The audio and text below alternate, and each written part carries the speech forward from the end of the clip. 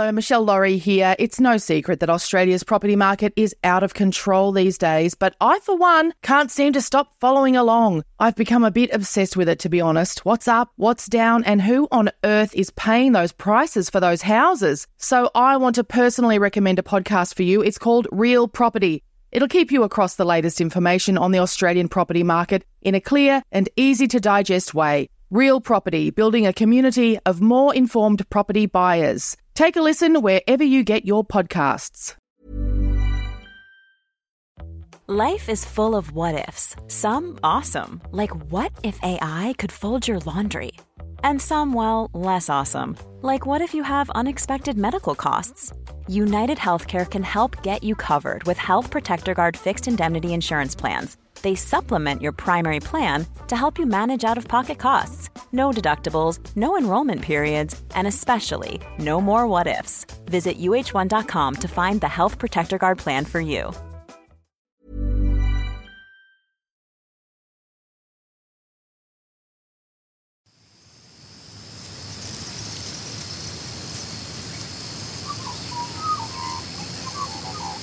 The producers of this podcast recognise the traditional owners of the land on which it's recorded.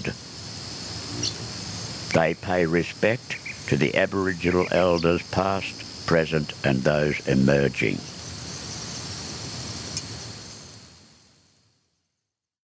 First step is saying it out loud. I am struggling. And there is no shame in that. It's actually the strongest, most impressive, brave, fierce thing you can do is admit that you're struggling. Everything from there is much easier.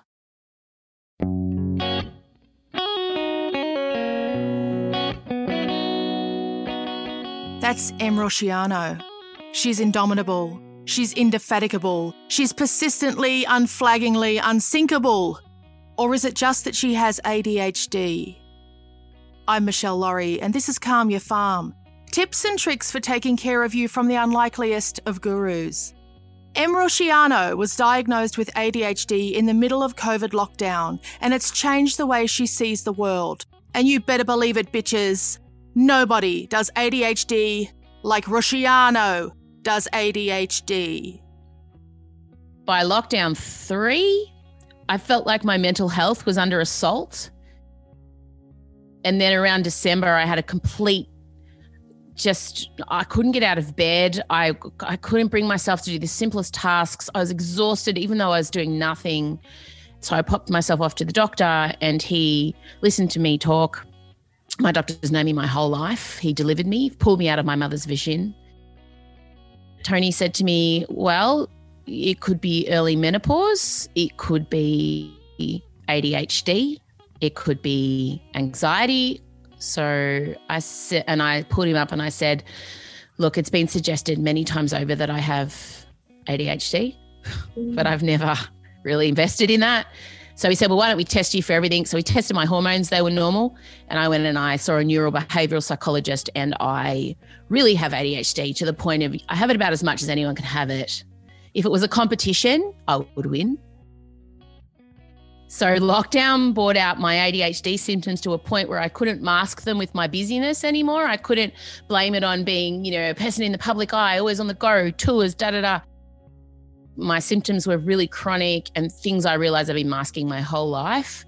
So lockdown 1, 2020 gave me like another chin, a better relationship with my kids and ADHD. For the first time in my whole life, and I'm 42, I'm starting to understand myself, and I'm a chronic perfectionist, type A, but messy, eldest child of immigrants. So all the things that contribute to my anxiety. I have a mind that never stops, and I'm always looking around for things that might go wrong so that I can control the environment so that my anxiety doesn't fire off. Yeah, my whole life has just been this struggle to appear normal. And I ferociously studied other people. I'm really weird. I'm a strange person who thinks things that other people don't think. And I learned that very early on as a kid. the teacher would ask a question and all these answers would come back in that I would hear and go, no, I just was thinking that maybe a dragon should appear and then like a frog. And that frog should be able to have lasers shooting from its eyes. But the answer was just like a door on a house. And so I knew very early on that I'm a bit weird. So for me, this diagnosis coming out of lockdown has been just kind of a lot of grief. I cycle through grief, and then I am glad that I've kind of learned more about myself and understand why I don't work well in teams. I've had the same friends my whole life, why I'm not very good at making new friends, why I might come across as like a bit aloof or a bit of a bitch sometimes. Like all these things that I've always just thought maybe I'm a rubbish person actually are symptoms of my ADHD. I exercise every day now because I have a deficit in dopamine, and I know that dopamine comes naturally through exercise. So no matter what, no excuse, I lay my clothes out the night before and I get up and I go. And then I come home and I have a cold shower because cold showers increase dopamine. And they used to prescribe cold baths to women with hysteria back in the day, or people who were blue. They would tell people to have a tepid, a cold bath. And I've cut out everything with numbers in it, no additives. And I don't eat gluten. And I'm on medication. And I do once a week intense therapy with a clinical psychologist who specializes in ADHD. It's been a massive shift, huge. And I came off 2020 where I had this massive tour and a stand-up special and I gave birth and it was huge. And I thought 2019 was huge, and I thought 2020 was going to be this big catapult into a whole massive career and international performances, and we had Interest from America and everything. And then, but I was exhausted. I was just like, but then I was like, you gave birth, you did a tour. That's why you're tired. You've got 3 kids. And now I couldn't do those things because I've actually got perspective on how much I was kind of overreaching in life. So part of me is glad I didn't know I had ADHD because I don't think I would have achieved everything I've achieved. I didn't stop down ever once and celebrate a win. Never. I was on breakfast radio, I remember one morning, and we had the best ratings that station had in a long time. My tickets went on sale for the Opera House. We sold the Opera House out in 20 minutes. I'm the fastest selling artist to ever play the Opera House. The rest of the tour went, I was getting all this insane good news. And I just remember thinking, oh, it's not that big a deal. It's not that big a deal. Like if it's happened that easily, then it doesn't count. Because everything for me has always been super hard. Ironically, I called my autobiography Try Hard, and my nickname in high school was Try Hard. And in Australia, obviously, that's the worst thing you can be called. But I fucking did try hard. I had to just be able to follow an instruction like, can you do your times tables now, please?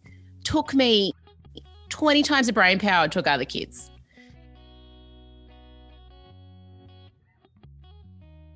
I'm learning to be a bit gentler with myself. I also have rejection sensitive dysphoria, which comes with ADHD. ADHD is really fun. Comes with a lot of stuff. And I have a weird shame around the ADHD as well because and I said that to my therapist, said it sounds really piss weak. And she said, well, only if you're in a pissing competition. And I said, oh, good one, Dr. Lisa. Because everyone that I know before I knew about it associated ADHD with 6-year-old white boys bouncing off walls and don't drink red cordial, But it's this chronic thing, this neurodiversity that is chronically underdiagnosed in women because they present differently to men. The big changes are not boundaries. The boundaries for me are things I've never had. Like I would work at midnight. My phone I was always writing things down, answering emails. I was holding myself to this standard that was just not sustainable.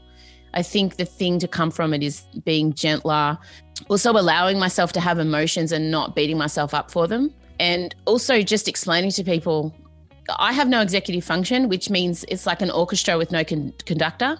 So while some people will go, this is my first priority, I have 10 first priorities and my brain struggles to know which one to go with first. Kind of goes with them all at once, like this big scattergun approach. So I'm now learning to kind of do things step by step. I was obsessed with what people thought of me, trying to control the way they viewed me, but I ended up pissing off everyone anyways. So yeah. Basically, the only rule I put on everyone is to move each day, somehow move. So we do that, and we either do it together or the girls go out on their own. But that's been the big thing. And each night we sit together and pick something to watch, which is hard sometimes with a 19 and 14-year-old.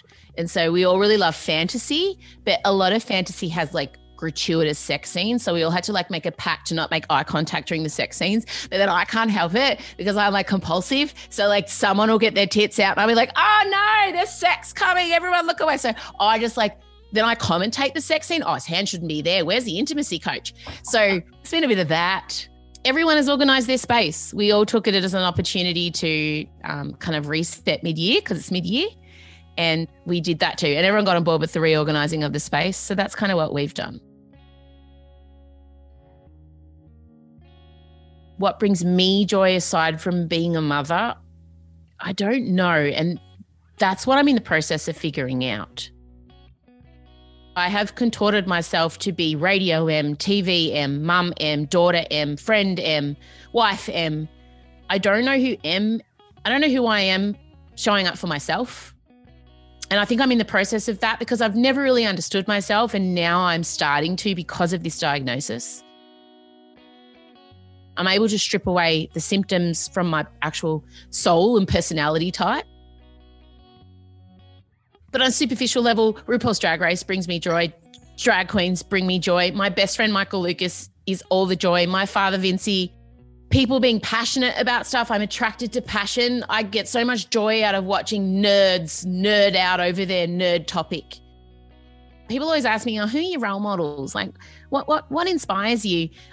No one person inspires me. Passion inspires me. So if there's a doco on a guy who loves tomatoes and his whole life's tomatoes and his house is shaped like a tomato and his kids are called tomato and like he just loves tomatoes, I'm in. I love him. He's my idol. He's my inspiration for the next day. If we allow the thoughts to rattle around in our head, they become big and it gets dark. And a way to shine light into the dark places is to open up. It might be a friend. It could just be going to your GP. It feels insurmountable and overwhelming when you're in that pit. And taking that first step is like, it's exhausting. It's like, you know, when you want to try and learn how to run 5Ks and the first time you go out, you're like puffing and dead 100 meters up the road. And you're like, this is too much. But then in 6 weeks, you will be running that 5Ks. For more tips on taking care of you from the unlikeliest of gurus, including recipes for relaxing body products you can make at home, things to read and watch instead of scrolling through your phone, cheap, cheerful and calming gift ideas, go to calmyourfarm.com.au. We'd love to hear your ideas too. This has been another Smartfella production in conjunction with the Acast Creator Network.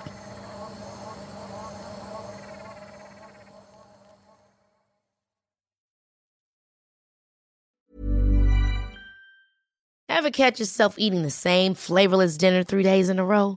Dreaming of something better? Well, HelloFresh is your guilt-free dream come true, baby. It's me, Keke Palmer. Let's wake up those taste buds with hot, juicy pecan-crusted chicken or garlic butter shrimp scampi. Hello Fresh. Stop dreaming of all the delicious possibilities and dig in at HelloFresh.com. Let's get this dinner party started.